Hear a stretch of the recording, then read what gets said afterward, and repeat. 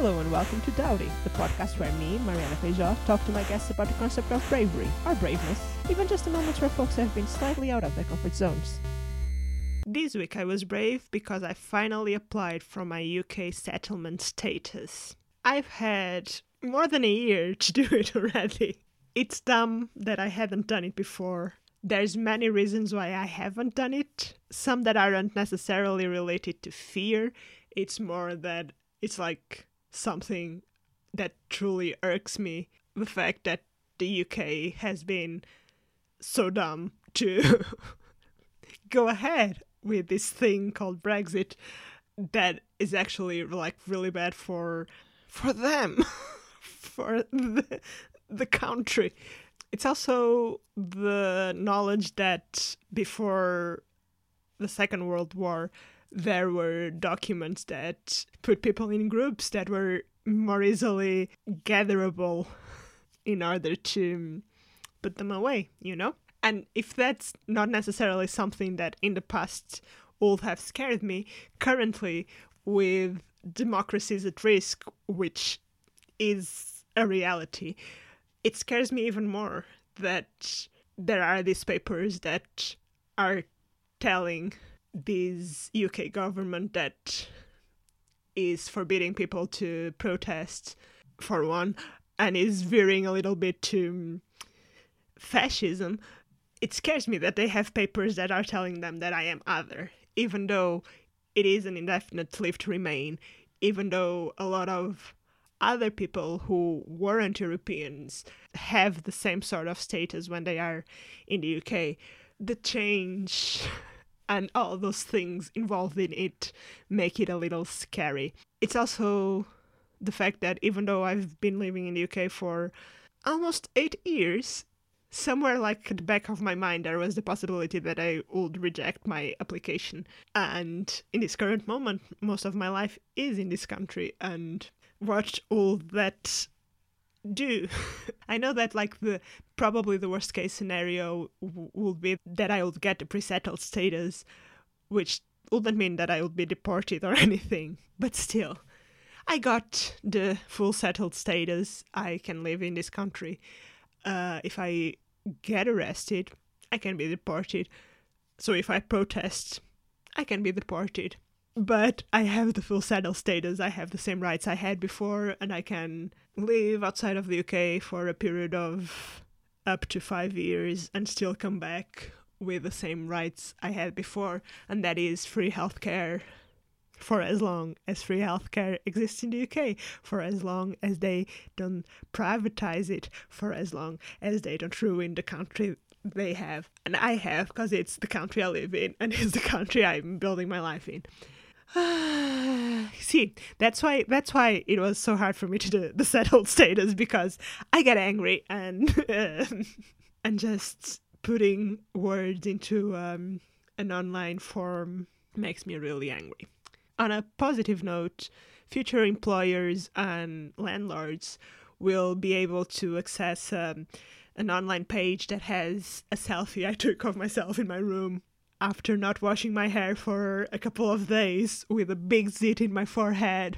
You know, all the good things I will be as a professional photographer. Possible employers in the future will look at my prowess in taking selfies and think, is this really the person I want to hire to do these photographs for me? I hope you don't take my desperate attempt to photograph myself for a thing I didn't want to do. Make you take like conclusions. Now that I do have the settled status, I can travel in the UK, I can live in the UK, I can work in the UK, I can travel in the EU, I can live in the EU, I can work in the EU. I don't need a special visa to go perform in the EU. British people need special visas to work in the EU. Who got it better? Who did got a better deal in this? Why did they want to leave the EU? A lot of businesses are failing because they can't export to the EU again, or the cost is so big to now export it to the EU that it doesn't make any sense, but there's not enough business in the UK for them to survive. Why Brexit? I will stop. I will breathe in, breathe out, relax, calm down. And this episode will start as Dowdy always starts, with my guest, Chloe Hale, introducing themselves. I'm Chloe Hale. I am a Brooklyn-based comedian, writer, and we'll say actor, but that's not happening right now because, it's not happening for me. Apparently people are auditioning. Apparently there are things, but it is still my title. It is weird because things are happening. Like I was talking to someone yesterday who does costumes for productions. He mostly does costumes for theater, and that's not happening. Since September, he's working like Mission Impossible and like Marvel movies and stuff like that. And I'm like, come on, these big things are happening, and I can't leave the house. Just give me a chance. Please, coach, put me in. It's just wild, and this is not surprising, but just the degrees of which people are experiencing the pandemic and isolation, in quotes. Yeah. I went for a walk with a friend, and I live very close to a park and a street where usually on Saturdays there is an outside market. And all throughout the pandemic, the market is not working because, of course, people will come and it will be busy. But coffee shops are selling coffees to like outside. So the street is still full, like if there was a market going on. And it's like, what's happening? I don't know. Where are these people living? No masks, of course. Anywhere. Legally, you cannot come if you have a mask on. You have to go back home. Yeah. You are not welcome here. How would you define bravery? I thought so much, and this was so hard, I was like, what does that tell me? This was a good chance for self-exploration. But I think it boiled down to like just stepping outside of your comfort zone and whatever like your own personal safety net is, and choosing to be like, I'm going to exist outside of that, or do something outside of it, or say something outside of it today or this moment, whatever it is. But I think that's why bravery is defined so differently by people, because it's like, well, what is your safety net? And like what is comfortable for you is very different for me and someone else. Yeah, it's hard to define it because you're thinking of specifics, right? So like defining it like that with what is your safety net, I think it's a good way to defining it. I'm still trying to find a perfect definition through my guests because I haven't done any work. Well, how would you define it then? Like, has it shifted at all? It has like slightly shifted because, before I started doing the podcast, it was very much like bravery is that thing, that idea, that concept that is pretty unachievable, and that's something like people in wars do, right? And it's like physical and hard. And I started the podcast because a lot of people tell me I'm brave because I perform in public or things like that I don't think are brave, but are definitely sometimes things that push me out of my comfort zone. So there's like a spectrum, I guess. But throughout recording the podcast with people, and because I'm asking people to tell me moments where they have been brave, I'm shifting more towards the out of your comfort zone thing. And also like sometimes people come and they can't think of a moment where they have been brave, but I know them, so I know that there's things that I think that's brave. Like, what are you talking about? Yeah. I'm trying to give people pep talks. No, you are great. You are awesome. Just fully doubling as a therapist on your podcast. I mean, that's so interesting. I feel like it definitely is, I would say, easier to see bravery in other people. Because you're like, hello, you're doing this crazy thing I've never done, I could never do. Look at you do it. And they're like, what? I did the thing that I do? What's up? But it's like, I feel like it's very interesting. Yeah, right, because what you're seeing someone do as brave, maybe for them it's just something that comes easy, right? Like when people tell me that performing in front of an audience is brave, for me that's, I'm nervous a lot of the time, but it's not something like brave, right? But if that person thinks it's brave, maybe, I don't know, this is being sometimes when I say things, I feel like I'm making myself bigger than I am. And that's not what I'm trying to do. But maybe I'm able to inspire that person to public speak at their job even. No, 100%. Be comfortable with that. Also, I think it probably, when you started performing, I know for me, it was very brave to just, stand in front of people. Yeah. And I think then, your comfort zone now, that's, part of it. And there are, I think that's why like you go on like you have a big opportunity or something and you're like, I'm gonna die, even though it's like 2 days ago you stepped on a stage, did the exact same thing. And I did mention that like a couple of times on the podcast already, so if people are listening regularly, I'm repeating myself, but I'm going to say it again. Before the pandemic, like a lot of performers here in the UK, I don't know if it's the same there, talk a lot about having irritable bowel syndrome. And most people do, and I always thought, come on, I'm odd, I don't have that, it's fine. But I realized that I do because throughout the pandemic, not performing, I think being graphic and specific, I poop once a day and it's fine. And that's not what happens when I perform. When I perform, I poop more. So I think my bowels are irritable when I'm performing. Mariana, please, we are irritated. You need to stop. This is too much. Oh, that's very funny. I think maybe that's like the secret well, I guess they're talking about it. Maybe in the US, that's like the secret unspoken truth is we're all just like shitting our pants and nervous all the time. Yeah. British people just like talking about poop. Have you thought about moments in your life in which you have been brave? Yes. And it was, again, hard. I was like, I know I've been brave before. Why is it so hard to like pinpoint moments? I landed like generally. I think just like, and kind of like you said, like realizing it over time, like maybe you're inspiring someone, but just like being loudly other on stage or just like existing as other. Like I'm going to loudly be like queer, or I'm going to loudly be like not white. I'm going to loudly like own this identity that you've deemed other. And I think just like even just like existing that way is brave. And like something as simple as like, I mean, like I shaved my head and I was like, that's not brave. But I'm like, well, it actually kind of is. I'm like, that was very scary. And I've been planning this for like a year and a half. And I was just like, fuck it, I'm going to do it. And like, it's such a little thing, but I'm like, oh yeah, this thing I was like scared to do, put off for a while, is definitely going to make me stick out and be other. Mm-hmm. And I did it, and it happened, and it's fine, and it's good. And it looks great. So yeah, good. Good on you for doing it. I like that's something I'm not. A lot of people around me are shaving their heads. Because obviously we have Shem and Lindsay friends in common. Yeah. So I've met a lot of UK people through them, yourself included, and Alice Saunders. Yes, like weeks after we met them for the first time, I was like, shaved head. I was like, this is Those great. are the people around me. You, Alice, and Fran. So 3 people, but it's still like a lot. But it was we all did it like around the same time. It was just like all of a sudden, whoa, what's in the water?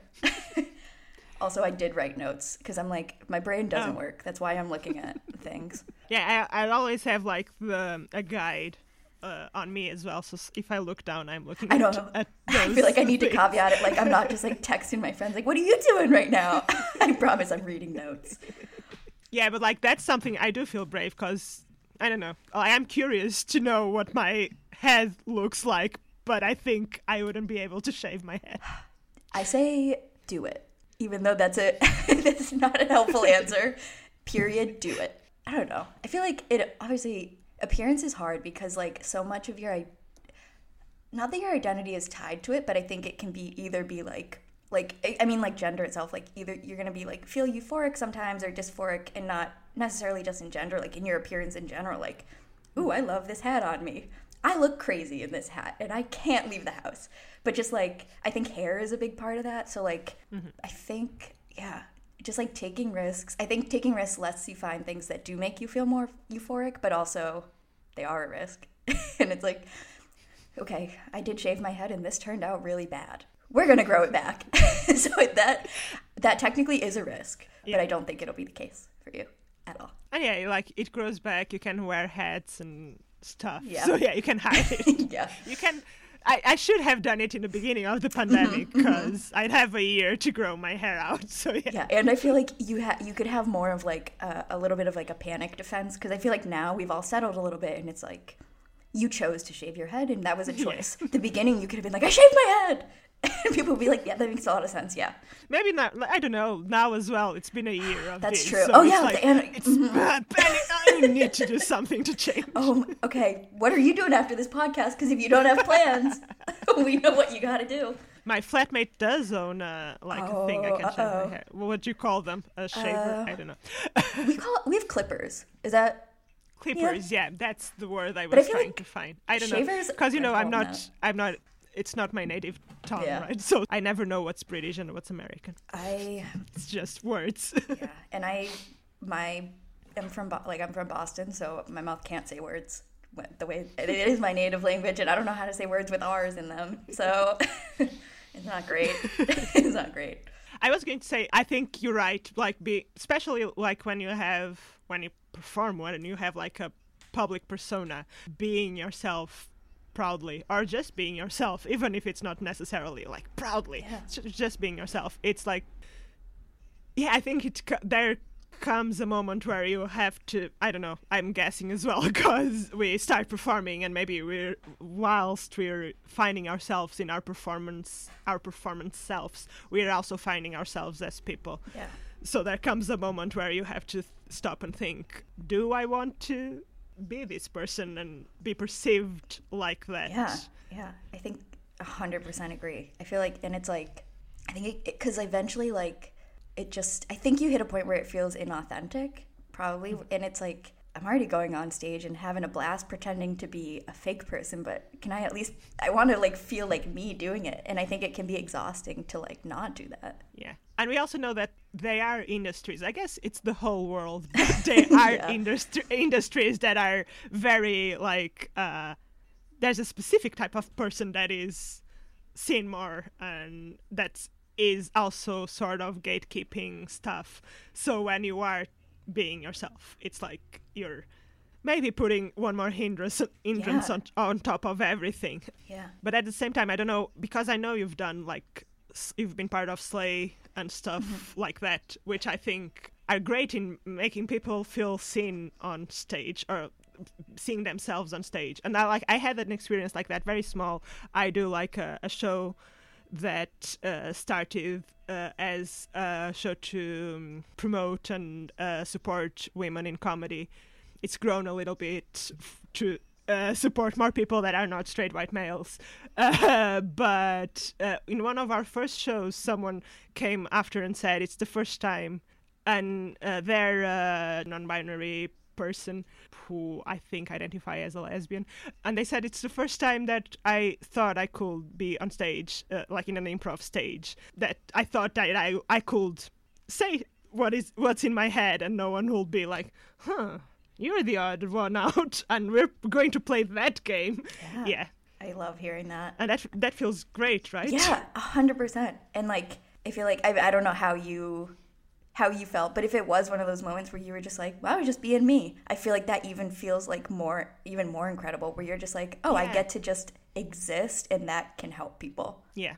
That is great. Yeah. I miss performing. Yeah. But I think like as performative as social media is, and as like depression and anxiety inducing as it often is, I think that it also is a space where like you can make other people feel seen by just like showing yourself. And I feel like maybe like on a broader scale, just thinking about like performing in general and things, I think like as you have, because I feel like the default is like we're younger, we're coming into an industry, and like the younger people are changing how it looks, and like that is true.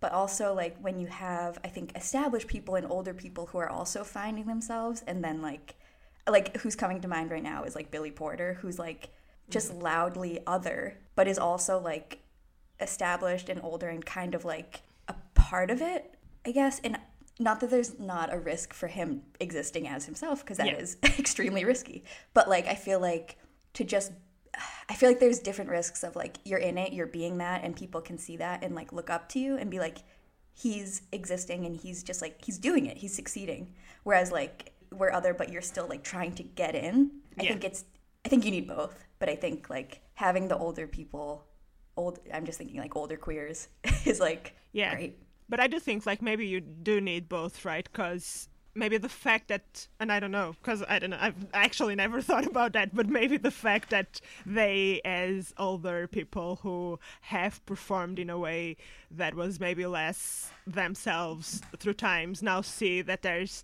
a lot of younger people who are being themselves, and maybe that also inspires them to, okay, there's other people coming and I don't want them to absolutely to do the same that I did and try to be someone else just to be in the industry. Yeah, this got deep. It's so early for me. This is too but yeah 100%. And I think it's like, it extends like beyond performing. It's like, who are you, like, just like, I hate to say politics, but like, who's in office? Like, people are changing. It's exciting. It's like a scary time, but I think it's exciting. Running the risk of going deeper. I just fully exit the Zoom. Is that something that through the conversation you found, you had to find yourself and stuff like that? But is that something that in a way came easy to you, or did you have to actually work hard to get there? Yeah, no, absolutely not. I feel like, because that also ties into like the ways that I wasn't brave, was like, coming out for me, like, took 4 years of like every day being like, you're gay. No, stop that right now. And I was like dating a guy and I called my college years like the lost years, because for 4 years I was just living so chaotically. But like, I knew that this was wrong. Like, you just know in your body when the way you're living is like wrong. And I think the brave thing to do would have been, even if it's not right away, before you get to 4 years, like, put your foot down, like, really explore yourself, and just like, I think it's just like, be honest with yourself.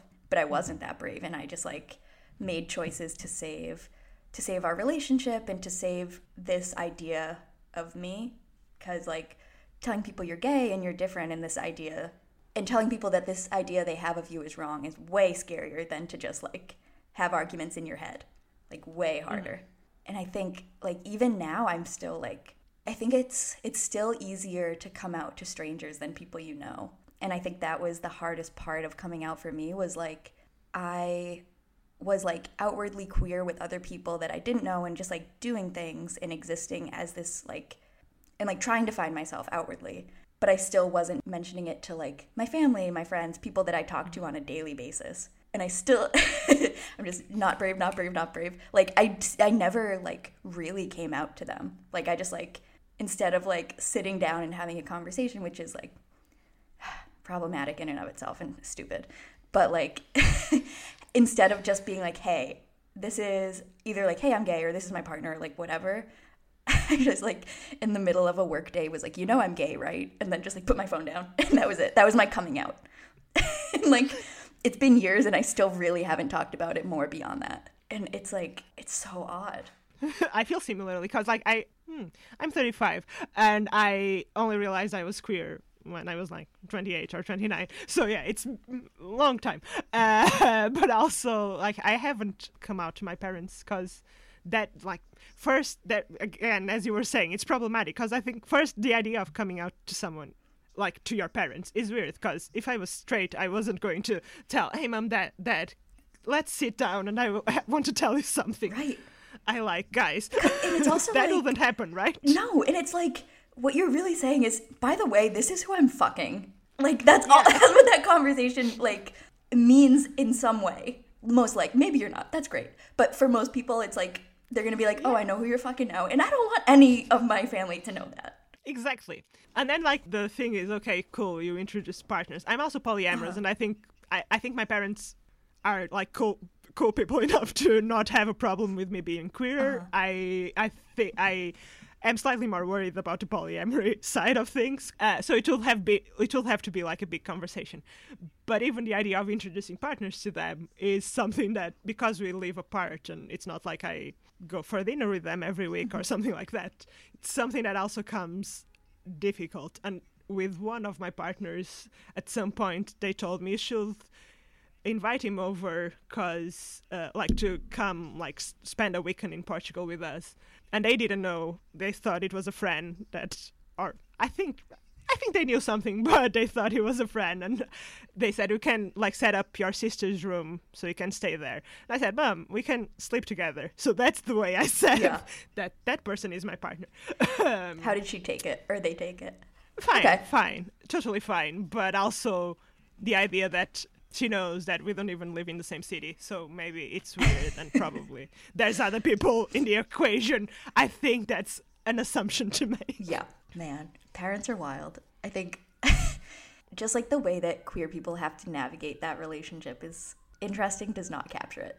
Like, just like ridiculous.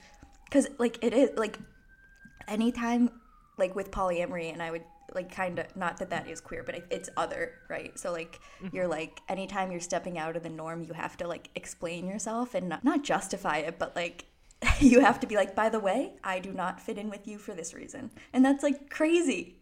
It's crazy you have to do that. Yeah, and it's also like with polyamory in particular, sometimes when I'm talking to someone about like, oh yeah, I've been on I don't know how many dates this week, and that my partner, I think the first idea that comes to someone's head is this person is cheating. And it's not true. I go on a lot of dates and then I go home to my partner. Like, just loudly exclaiming that you are unfaithful. Like, what? Yeah. But like, how, I feel like that probably, like you said, that probably is a lot of people's assumptions, and it's like, Jesus, what does that say about like us in general, that like that's the assumption? Oh God. Like, have you run into, so like that's obviously like parents, like external, but like within like partners that you're pursuing, like run into things like that where they're like, how could you be polyamorous? Like, how could you be seeing someone else? No, I mostly date through online dating apps, so that's already like something that's visible in my profile. So that makes sense, I guess. Yeah. So I did never run into that. I feel like that's just another space where I'm not brave, is just online dating or dating.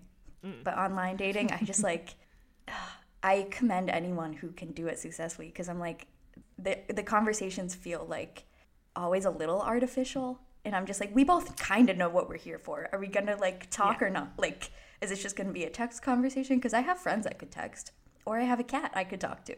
Or do you want to go on a date? Let's just say it. But it rarely is that open, I think. Which probably is a chance for me to be brave. Okay, we're learning as we go. And it's not a good time. I don't know how things are in New York right now, but it's not a good time to like jump headfirst into online dating. And it's like that awkward thing. Let's go for a walk, but then let's keep a social distance and let's maybe keep wearing our masks. And how can you even know if you're into that person? I don't know. What does their face look like? You have no idea. I haven't even attempted to do it in the pandemic, and I think my trust issues will come through like too hard, and I'll be like, get away from me right now. I don't trust where you've been. That is like, because even like I have been for walks with people, but nothing more. Because then the next step is trust based. And if I'm okay with relinquishing trust in other subjects, or I've been able to do it in other stuff, with COVID is like harder. Yeah, which I think says a lot about you, because you're responsible. I promise a lot of other people don't have that hesitation. Oh boy. I was able to learn a lot about birds and things like that, because I went on like 3 dates with this person who is into birds, and we just watched birds. Then we were in the middle of a conversation and they would go, look, it's a heron, and leave the conversation. Oh my God. Okay, great. Yep. I mean, what a freaking like a pride. Like, I feel like they're like, this is my time to shine, everyone's coming to the park, baby. These are my dates. That's very funny. This is so off topic. Does your family, we have like not superstitions, like I guess birds embody different dead relatives for us. So, can't remember who's who, but my aunt will flip out if she sees like a blue jay or like a robin, I think, or who she's like, those are my parents. And if I like am like, hey, I saw one, she will lose her mind. But she also loses her mind at a lot. So I'm wondering if that is just a her thing. I don't know. I've never That's probably the right reason, the right answer. It's probably a her thing. But that's cool. Like, I don't know. What if is there situations where there's like a group of blue jays, 5 blue jays? How does she make a decision then? I think she's probably like, I mean, honestly, I don't know. I think she'd die. I think she would be like overwhelmed and just like pass out, and she'd be done. And then she would become one of the blue jays, as it was always meant to be. Are there other moments in which you haven't done something for lack of bravery? I think just like kind of similar to coming out, it's way easier for me to just like be vulnerable and open with strangers, but to like sit down with a friend or like, you know, it's like 2 a.m. in the bar and you're like, hey, come here, let me tell you a secret. But like to sit down with the people, like your friends and the people that love you most and care about you most, and to just be like, hey, this is how I'm feeling. That I'm sweating. Like literally started sweating thinking about doing that. I think historically I have not been brave, just like in opening up to friends and just being like, I know you asked if I was okay. Like, actually, I'm not. I've actually been like exhausted and depressed, and like, there's nothing you can do, but like, it's nice to tell someone. That's like a very recent thing that I've like started trying to do, and I'm like learning to do through therapy. Mm-hmm. What is your fear in that situation? I think it's that's a good question, because I'm like, what am I? There's nothing to be scared of, but it's like, of course, what am I scared of? That's why I'm not doing it. Oh boy. I think it's like, I mean, part of it is like, if you're just honest with someone, you're like, they're just seeing you. And so like, that is just like by itself, like, I think the fear is like someone sees you and they reject you, even though like, this is my best friend in the world, this is my parent, like whoever it is, you know, in your brain, they're not going to. And like, I'm privileged because like, I have relationships like that, and there are relationships where like that's not the case depending on what you're sharing, but like I think it's just like, if I'm honest and if I'm not the upbeat, fun, chaotic idiot that they're usually friends with, like what are they gonna think now? Like, and I think it's like, well, give your friends some credit. Like they love you, they're your friends for a reason. Like they love all parts of you. Yeah. Thinking about it from the other side too, if like I'm thinking like if Rachel, shout out to Rachel Chada, if Rachel came to me and was like, I need help, I wouldn't be like, why is Rachel not being fun right now? What the fuck is her problem? It'd be like, what do you need? And I think like, even talking through it right now, like it makes perfect sense. But then like you're in the moment and you're like, your heart's beating and all you're doing is just like speaking truthfully. Yeah. It's like, what? Why is that so hard? Yeah, I have like the exact same thing, right? So I was trying to figure out if you had like a reason that was different than mine. I need you to give me advice. No. And like for me, a lot of it's that I think like once you see me, you may think, oh, this person is actually way more needy than I initially thought, or something like that. But then I can't, it's really hard for me to cry in front of people as well. So if I'm talking about something that will make me cry, I don't want to cry in front of people. Yep. And that I think comes from like an idea of you need to be strong, you can't cry, you need to like be a strong person. But yeah, I currently am able to cry in front of one person, and it's like painful. Yeah. I completely understand that. This year, so like I would say within the last 4 months maybe, I cried in front of 2 friends, and that was like progress. So Rachel Chada, shout out to Rachel, of course. And then Shem. I cried in front of Shem, and he was like,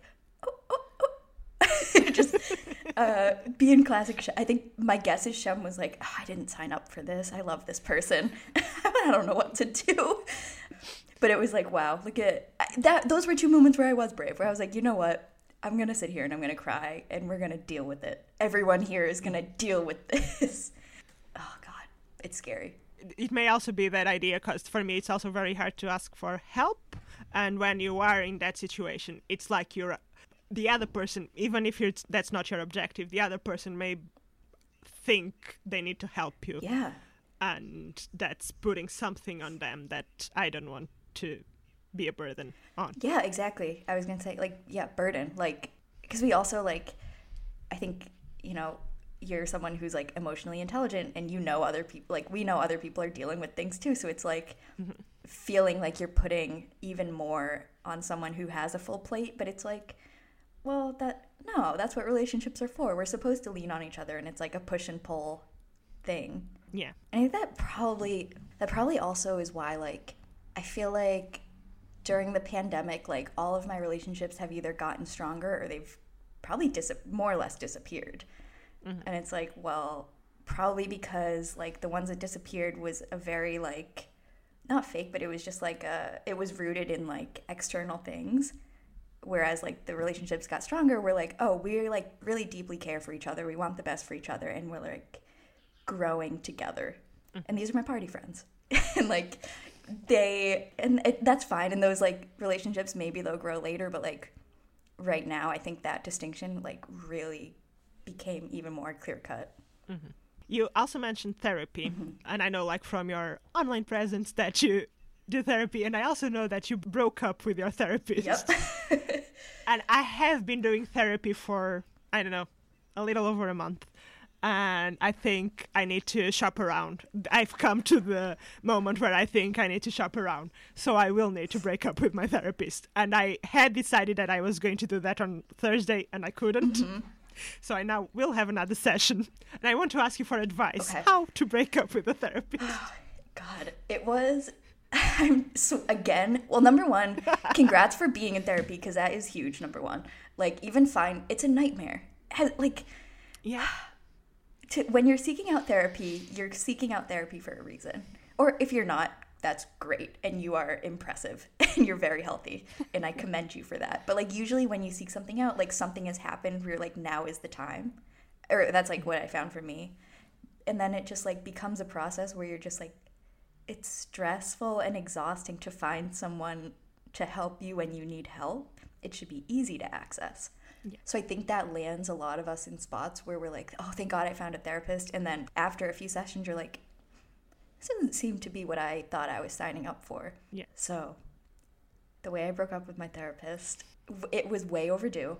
Like it had been like, I stayed with her for probably a year and a half. I would say like after 6 months is when I knew like I could probably be getting better help somewhere. I feel like I'm not progressing as quickly as I would like, but she was free. So we're weighing that as well. Yeah. But like the way I broke up with her was we went through a whole ass session, and then I took a deep breath at the end, and I was like, I have to tell you something, or like, can we like, I have to like share it. And she said, did the office talk to you? And I said, what? Mm-hmm. She said, I'm actually leaving the practice, so next week will be our last session. And I said, they didn't talk to me, but I actually was going to, I was going to say this was going to be our last session. So it turned into a very amicable breakup on both sides. Mm-hmm. So again, I don't have any good advice. Like, I was like, I did say in the moment, like it was very clear, like regardless of what I said, this relationship was over because she was leaving. Yeah. But I was proud because I didn't go through with our last session. If I didn't say anything, we would have had one more. Yeah. But I said, I came in to, I pretty much vocalized, like, hey, I know this is the case, but also I told myself I was going to say this, so I am going to say this. I am looking for, like, I was going to start looking for another therapist for a different type of therapy, just, like, so you know. And she was like, okay. And that was it. So I guess no advice for sharing, but my inclination is that your therapist will take it better than we expect. Yeah. Because they, like... if it's a good therapist, they want what's best for you. And, like, if they can't be the person to give that, like, someone else is out there to do it. Mm-hmm. But that being said, I don't know your therapist. But I think, but, like, I do think breaking up with, I think just even being like, should I break up with my therapist is a brave thing. Because you're, like, recognizing, like, you took an important step, you're doing this thing. But it could be better. Like, I deserve better. Like, knowing your worth and, like, something else could be better for me. Yeah. It's scary. But it's like, as you said, it is, like, a really, like, it's a difficult process, and like I try to get just like to frame it, I try to get help through the NHS, so that'll be free. Mm-hmm. But I answered like this questionnaire, and they talked to me on the phone, and they told me that yes, it seems like I have anxiety, but it's mild and we can't help you, so you can go to this website that has like CBT stuff that you can go through. And I'm like, cool, I understand it, right? They have like limited money to help people, so they will help people that are at risk first. So I get it. But that means that now I'll have, like, if I want something, I need to pay for it, right? And it's very expensive. And that took me like a year to then try and find someone else. And I found like an affordable thing that's £20 a session, so it's affordable. And now breaking up with them, I will have to find someone else and go through the process again. So yeah, it's like a lot of work. It is. It's so much work, and I feel like you don't really think about it because like we joke around, we're like, go to therapy, and we're like, okay, but it's like even once you find a therapist to like, is it a match? Like it's so much trial and error. At least we all have great healthcare. You know what I mean? Thank God. Well, yours is probably a little better. I can share that. Just from Shem and Lynn's, I feel like you guys get free ambulances. I think so, yeah. So actually, you can't complain because you get to ride for free. So we do get a lot of things for free, and like comparing terrible. it to Portugal, where the health is also like there's a national health service as well. I think Portugal is better. So we do more tests just in case to see. Like every year we run a battery of tests. Here you almost have to like beg your doctor to do tests if you have like symptoms of something, and it's too much. They will give it to you for free, but you'll have to beg and even cry. And I can't cry in front of people. It just like this is gonna sound sad, but I'm gonna say it anyway, but like I just feel like what a world we would have if there was just like access to mental health care. And like we have the resources to provide it, we just choose not to. Okay.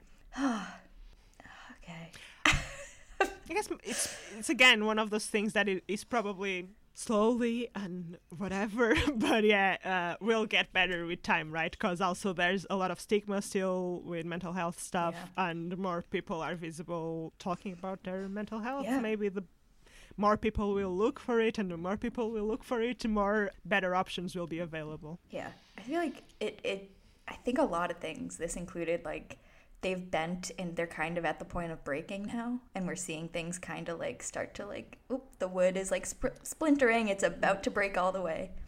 Yeah, I think like just, I don't know, we're getting deep again.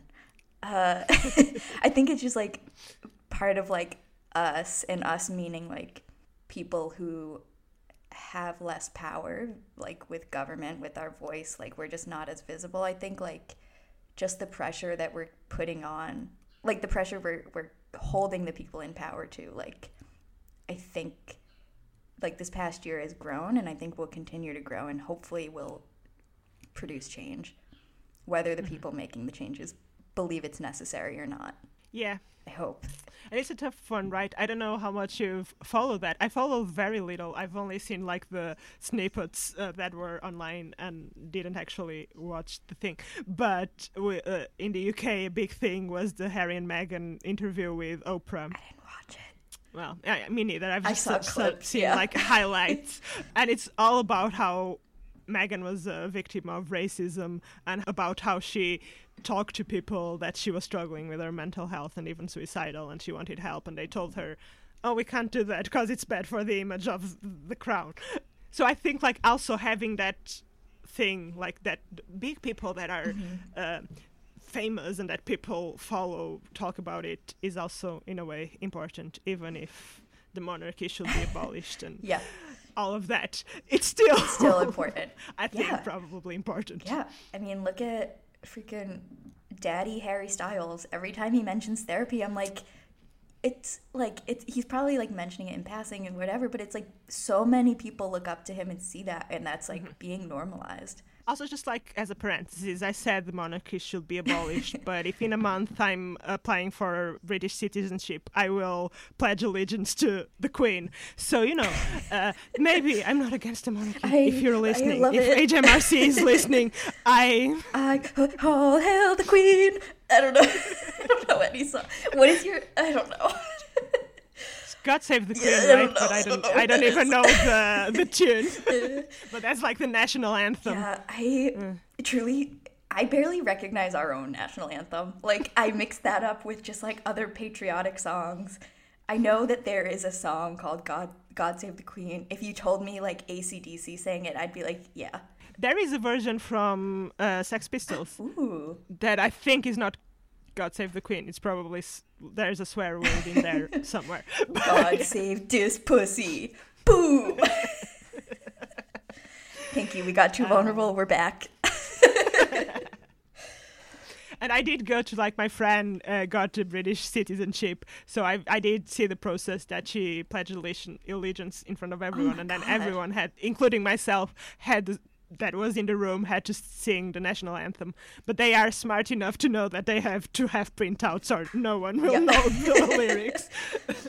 But the thing that for me was funnier is that I arrived before her, or maybe she was inside signing papers or whatever. So I waited like a little bit in a waiting room that had like tea and biscuits, very British. And they had like I never know what's the flag is called, the Union Jack. They had like the tablecloths were Union Jacks, and the music playing was "I'm an alien. I'm a legal alien. I'm an Englishman in New York." And I was like, what? This is not what's happening. I don't know what's happening. Sounds like a parody of something. That is insane. What? Oh my God.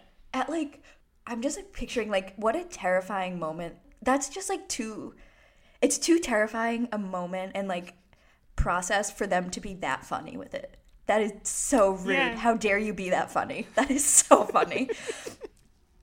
Also because they have no awareness of it. Yeah, right. I'm sure. Right. It's so like, fucked up, but it's so funny. That is so fucked up.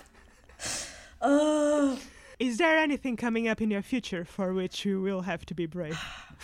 Probably. I think, honestly, what I'm working on in therapy right now is just like being assertive and assertiveness. And I think with assertiveness comes like, or I think like with being brave, like you need to know your value and like stand up for yourself and like advocate for it. And I think being assertive, I think they're kind of intertwined a little bit.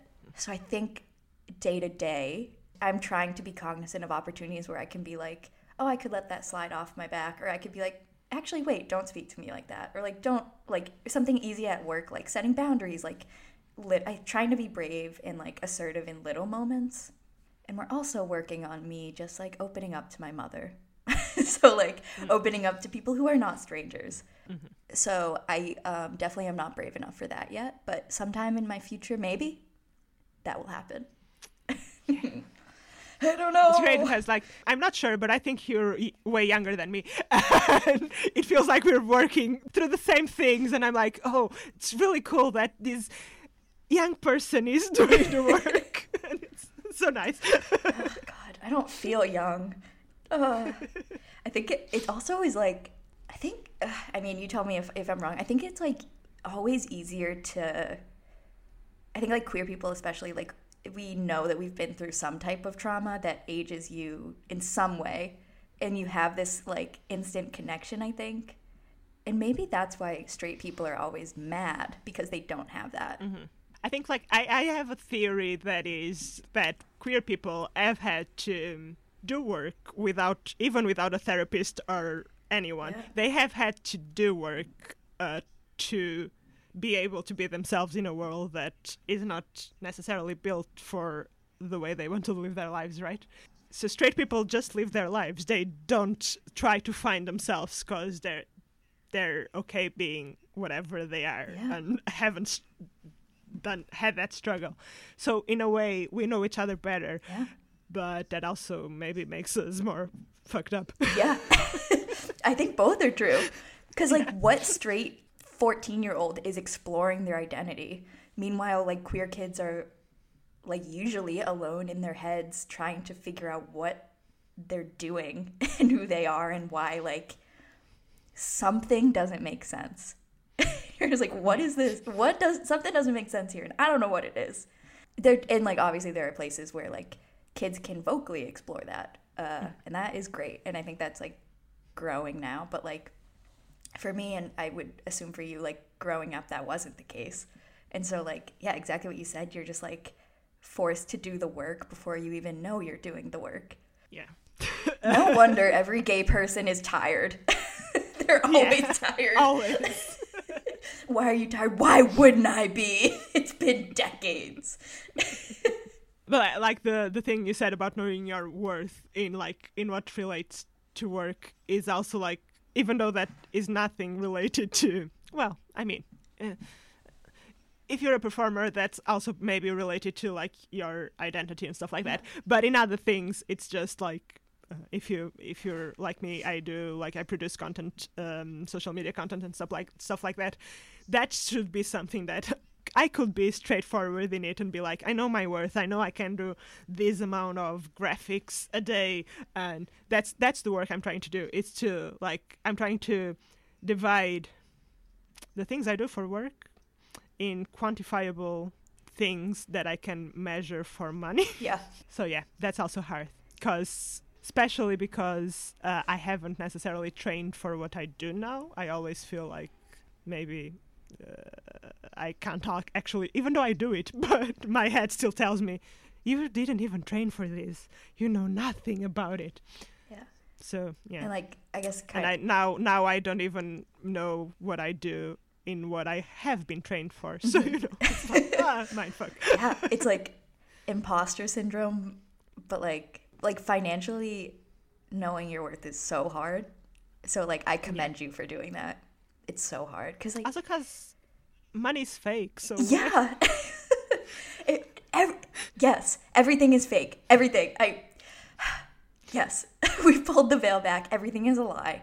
Like, advocating for yourself at work is so hard.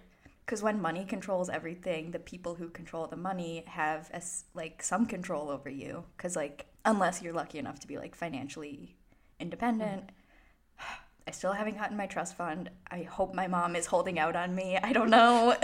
I don't think I'm getting it though. I don't think it exists. So it's like, hey, I know I'm worth better than the treatment I'm getting from you, but like, can I afford to say that or like do that? And I think it's like a super hard line to walk.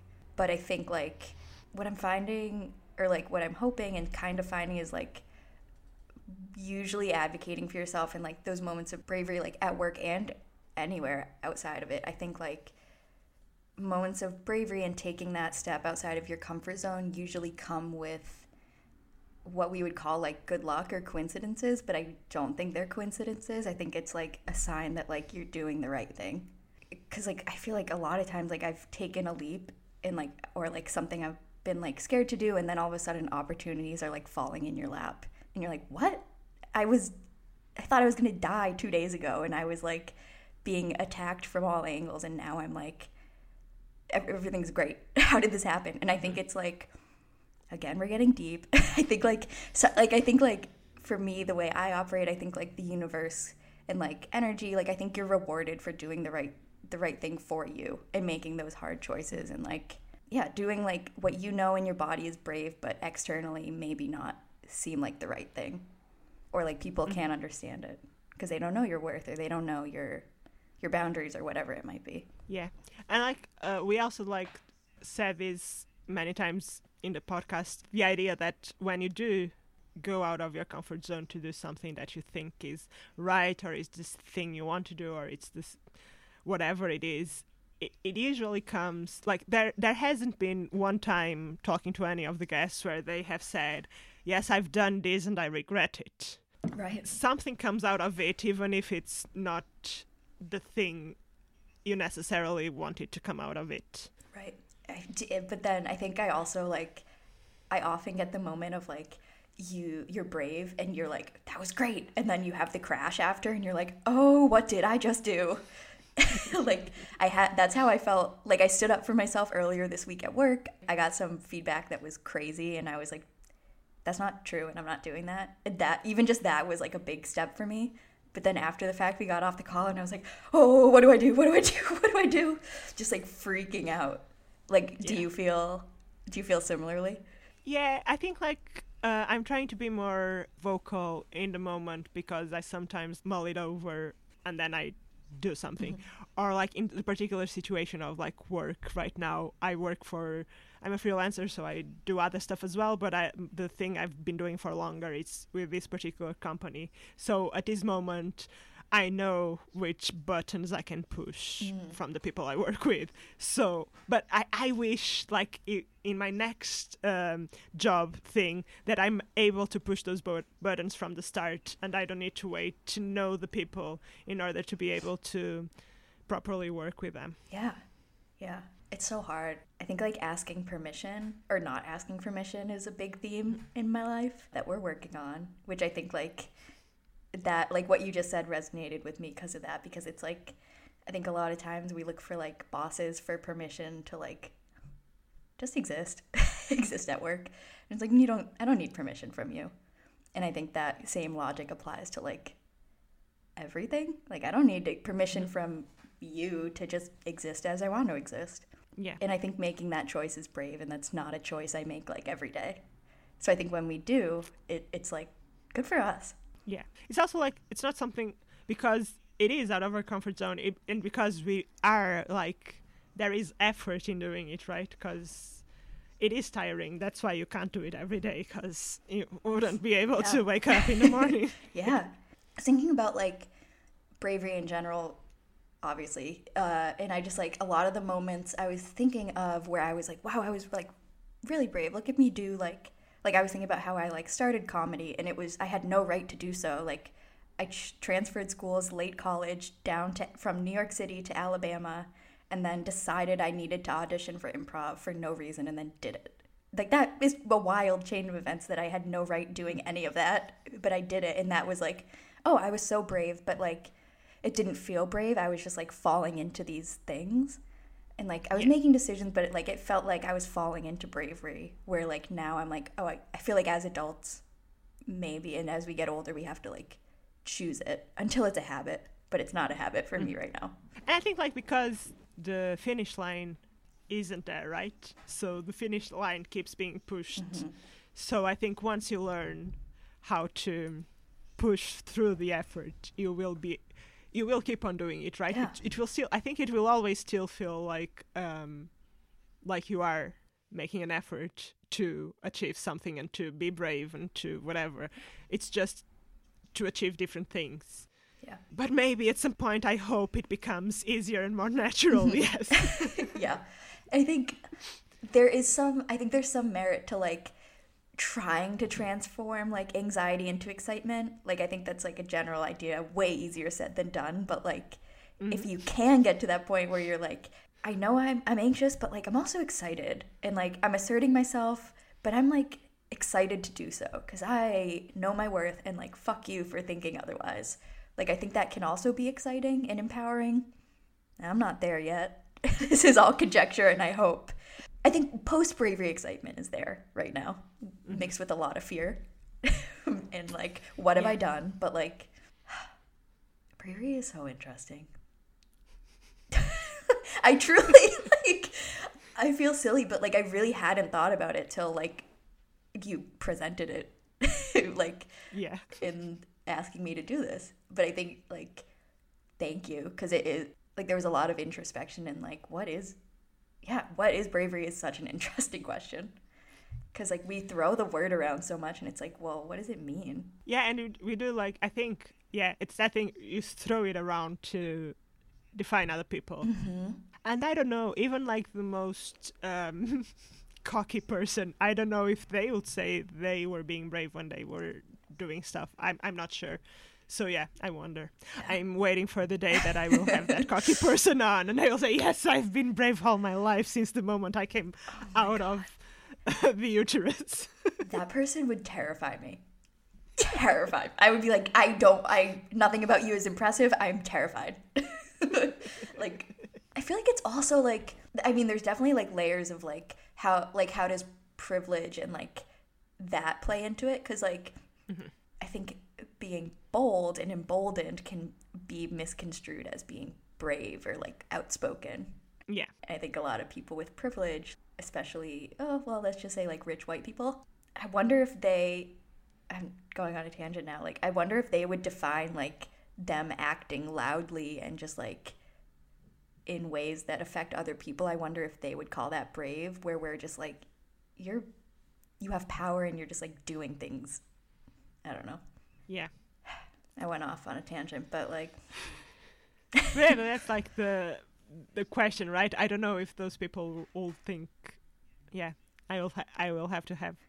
Find the worst person you can find. To rethink my guests. I will stop inviting people I like chatting to, but just like... Maybe I'll try to get Elon Musk on. Or what's the other guy's name? Jeff Bezos. Oh, that's I'll try so to have funny. one of them on. I would pay a lot of money to hear that conversation, because that's such a psyche that, like, I mean, I just can't imagine, like, what goes on in the brain. I have to know. I have to know. I wonder if Elon Musk thinks it's brave to name his child the name he named his child. He definitely, like, no way he doesn't. He's like, I am the bravest man out here. I am a revolutionary. People will come for me, but they will not get me. This is my boy. But it's like, what? Talking about inspirational people. Is there someone real or fictional from your own life, or just a famous person, that you will use as an example of bravery? I think, oh man, I would probably say Shem Pennant, who I think probably is someone who would be like, I'm never brave, is my guess. But like, I think Shem just like exists as Shem all the time. If you just are like anyone says, of the people who know Shem and know of Shem, if you're like, you say Shem, you know who Shem is, you know what I mean? Like, and I think he just like, I've never met someone who's like more involved in just like doing things that they've never done before to do them and to learn them. And he just like, I feel like anytime I talk to him, he's trying something new. And to me, like, that's very brave to me, to just like pick something up, know you're going to fail, and then just keep doing it. Which is why he's probably good at so many things now, is because he like makes that choice over and over. Yeah.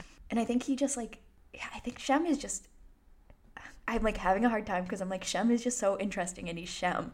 Like, but like, yeah, I think it's just like he's very like committed to trying new things and to just like sharing his opinion. He just like shares his voice, albeit like in his quiet Shem voice, but he's like, this is how I feel. And like, if he thinks something could like be better, he'll say that.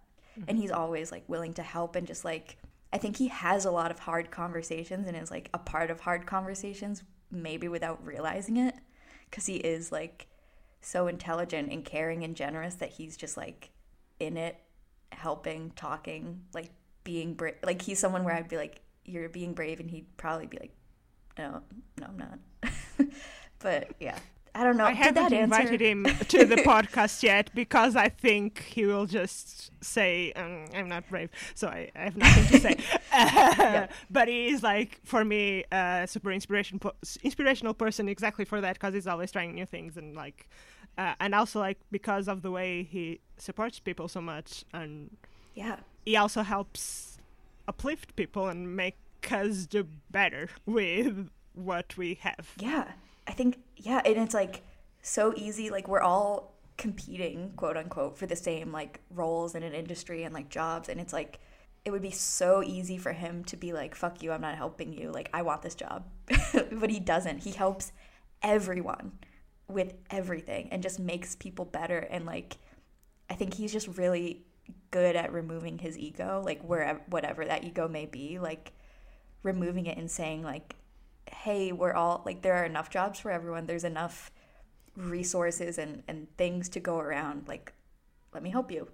And I think that is really rare. And I do think he takes pleasure or happiness or whatever in seeing other people succeed. Yeah. Like the people he loves, and maybe everyone, but the people he loves for sure. Absolutely. Yeah. And yeah, you just feel like warm and fuzzy when you got Shem on your side. Yeah.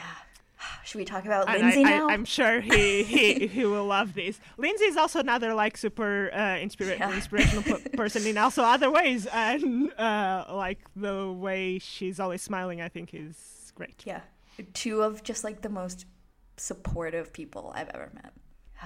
All right, well, I'm gonna go cry at everything now. It has been a year of easy cries, I have to say, but alone in my room, so no one sees them, and it's fine. Yep. It's a lot of, I've done a lot of like looking out the window crying, Sometimes crying because of what I've seen out the window. Usually cats. If I see a stray cat, I start crying. If I make eye contact with that stray cat, it's game over, which happened last week. And I fully like opened the window to my apartment and I was like, come in if you want, buddy. He didn't. But I certainly cried for a while. I also have to say that I love the saga of Joni being closed inside rooms. I don't know how he's doing it. I am still torn if it's him or a ghost. I really am torn. Because, like, how is a cat gonna close them? I just can't figure out how he's closing the doors. Like, you would have to, as a cat, he would have to be like, I'm walking into this room, I'm turning around, and I'm gonna pull the door behind me. No, he's not that smart. He's not smart enough. I think my apartment is haunted.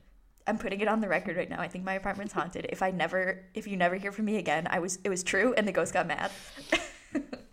The last time we talked about ghosts in this podcast, my light went out and my Zoom went down, and I had to like text the person saying, "Hey, I'm locked out of my computer. I don't know what happened." That is so spooky. Yeah. Have you? This is a really stupid example. Well, not a stupid example or question. Have you had experiences with ghosts and have you felt brave in them? Because I have and I have not. I've never, like, this one was the only thing that I'd say was a possible experience with a ghost. Okay. Oh, no, wait. I used to play the Ouija board. It wasn't a Ouija board. We played it with, like, an upside-down glass, and we made our own letters. Oh, that's so cool. I used to do that, like, 90s kid. I watched The Craft, and we tried to do witchy stuff. And we did this. And I did it with a friend a lot, and we would light a candle and do it. We did it a lot of times. Once we were just the two of us at her home with the lights on. She has a bunch of dogs outside and cats, and the cats were with us. And at some point, the doors were closed. Everything was closed. The candle started flickering. The cat started hissing, and the dogs outside were barking. And we were like, we never played it again. Yeah. We did like the ending bit of saying, we hope the ghosts are okay, go away, we're fine, whatever we did to like finish the game, which was like a proper thing to try and not have the ghosts stick around. Yeah. And we never played it again. I had a very similar experience and I never played it again. We were like, very similarly, me and my friends in the basement of my house, we blacked out the windows so it was extra dark. And we were playing with, like, we had a lighter and we were like, put the flame out on 3. And, like, the ghost or whatever kept doing it. And we were like, this is great. And I was like, my turn. So I grabbed the lighter and I was like, okay, ghost, turn put the flame out on 3. And then on 3, I felt a hand on my neck just, like, pull. And immediately I said, nope. I turned all the lights on and I was like, game over. We are done. I unblacked everything. And I haven't touched a Ouija board since. It just, like, is terrifying. But the ghost is right. We're the ones messing with them. Absolutely. Yeah. And I know that that's a rule you're supposed to do, and we never did it. After we ended, we never were like, let's end this safely. And maybe that's any bad thing in my life, I'm going to blame on that now. We never shut the Ouija board down. Yeah. We also used to do, like, whenever we were summoning the spirit, we'd say we only wanted good spirits, which is also, like, I'm sure a bad spirit will take you for your word. Oh, fuck, we can't mess with these guys. Hey. You played pretty safe. You played probably the right way, quote unquote. Yeah. We let everything run amok, and...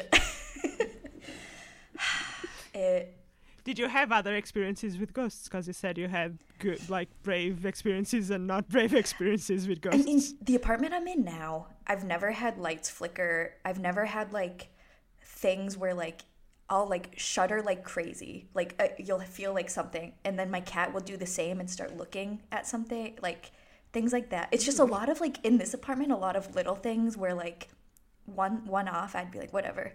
But it's, like, daily little things over and over where, like, even just, like, I'll be playing fetch with Joan because he's a little cat dog. And he'll bring it to me, well, he'll drop the mouse, and then once in a while he'll bring it to the spot next to me and look at the pillow, or like whoever's there, like just look at them, like, your turn now. And I'm like, Joan, I'm right here. Who are you looking at, buddy? And just, it's so many little things like that. I feel like my aunt, the same bird aunt, she's also into orbs. Whenever we'll see a picture and there's like the little balls of light, she's like, that's your grandpa. Mm-hmm. There he is. Look at him going. Which I buy less into that, but I'm always like, I think I'm always open to ghosts, open to spirit stuff, which is maybe why they're coming, if they are. But that sounds like a good spirit, because they want to play catch with Joni. Yes, so. A good spirit. Yeah. I can't remember if I caught it on video. I really was trying to, but I was joking around and I was like, good morning. Like, good morning, ghost. And then the office lights started flickering and I was like, I don't like that. We're done. I'm not going to speak again. I don't know you. Just trying to communicate. Yeah. You said good morning. They were just saying good morning back. I know. And in that moment, I should have been like, that was lovely. Look at us talking. But I freaked out and I was like, I didn't expect that. I thought this is real. This is real. What do I do? Okay. Maybe that's a takeaway from this, is I need to be more brave with my ghost. Mm-hmm. We'll do a nap. I hope that doesn't. I don't know if that's good advice. Come back like a year later, check in, and I'm just like, this is my boyfriend. Fully no one. I mean, I guess that has worse relationships. Yeah. Honestly, yeah. I also like that as a lesbian, I was like, boyfriend, my ghost boyfriend. Oh, God, I can't even escape heteronormativity with the dead. I realized something, I guess I've been realizing it throughout the times, but Portuguese is a gendered language, so every object has a gender, like table is feminine, everything is gendered, animals are gendered, and I've realized that whenever I'm talking about an animal, like the other day there was a fox and my friend said something about a fox and I said, oh, she did this, and he was like, oh, you're assuming the fox is gendered. No, it's like it's in Portuguese it is feminine, so that's just what I'm doing, and I do that all the time. And ghost in Portuguese is masculine, so I never ever questioned when you said boyfriend, because the ghost is masculine. So yeah, well done. Of course. There aren't girl ghosts, stupid. Yeah. No, that's so interesting. Yeah, I know, like, Portuguese, Spanish, like, this is probably a bigger discussion, but like, is the language like shifting to adopt like gender neutral things and identities? Like, because that like is you're reworking a language to do that. There are attempts to doing it. That's like something I'm also like, because I live here and I don't have that many friends back in Portugal. I'm less connected to it, and I've asked like several people when I'm able to speak to people who are like specifically members of the LGBTQ community, because I think they will be more knowledgeable of that. I will ask, and they are never sure. But then I asked my niece the other day, who's 12, and of course I should have asked the young people who are changing things, right? They're changing the language, and there are attempts. We'll see if they will make it through to the dictionary. Yeah, I hope so.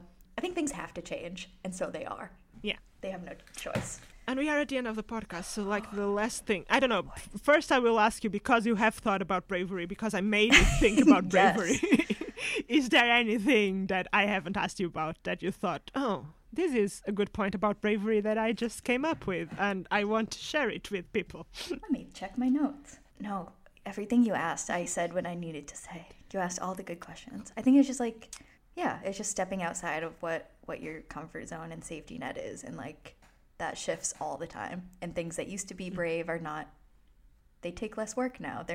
They could still be brave to someone else, but for you it's like run of the mill. Like performing has become less brave. So I think I'll say that, number one, thank you, because this has been so, again, like, so forced me to be so introspective and think, and like I think the concept of bravery is like exciting, because it's like thinking about bravery and brave acts with that, through that lens of like, this is outside my comfort zone, but it's like the right thing, and like probably the right thing. I'm advocating for myself. It's like you're doing things for you, I think it's also really exciting. It'll always be really exciting and like, woo, Yeah. scary, but the butterflies that, yeah. yeah. So the last thing I will ask is if you have any plugs. So not related to bravery unless it's brave for you to It's brave for tell me. people to look at your work. I bravely started a podcast with Shem and Lindsay and Rachel. I think the three main people I talked about today. Hot Goss on all the podcast places. First of all, we had you as a guest, and it was a freaking blast. We share true facts, and I would say that's 10%. 90% is just shit talking ourselves and society. That's my plug, Hot Goss. Yeah. And you will learn a lot of like new facts, but also like funny facts. Yeah. Even it's like I really enjoy it, and yeah, I giggle every Monday. Yay. Yeah. It was gonna sound silly. I didn't expect to learn as much as I have, but every time I record, I'm like, oh my god, I know nothing, and it's just like, I think it's really interesting, like how many. Again, this sounds so silly. There's so much to learn.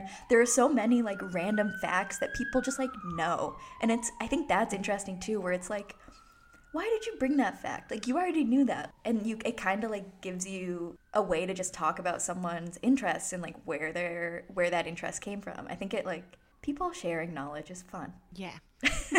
Thank you so much for being a guest at my podcast. Of course, thank you. Oh my god, truly it was a blast, and I'm gonna be thinking about bravery too much now, maybe. But no, this was truly so great. Thank you. Thank you so much for listening. You can follow me at Mariana's Beats on Twitter and Instagram for all Dowdy updates. As all podcasts will tell you, all rates and reviews will be super welcome, and do share the podcast with your friends or on your socials. #DowdyPod. I would also like to know your picks of people who, to you, are examples of bravery. Share them on your reviews or tweet them at me. Huge thank you to Champagne for the podcast jingle and a bunch of other things that aren't podcast related. If you've enjoyed listening to Dowdy, have some spare to give, and would like to support me and help me improve on my tech and skills, all tips are welcome through PayPal and Coffee on @Mariana's Beats. I've been Mariana Feijó. Until next week.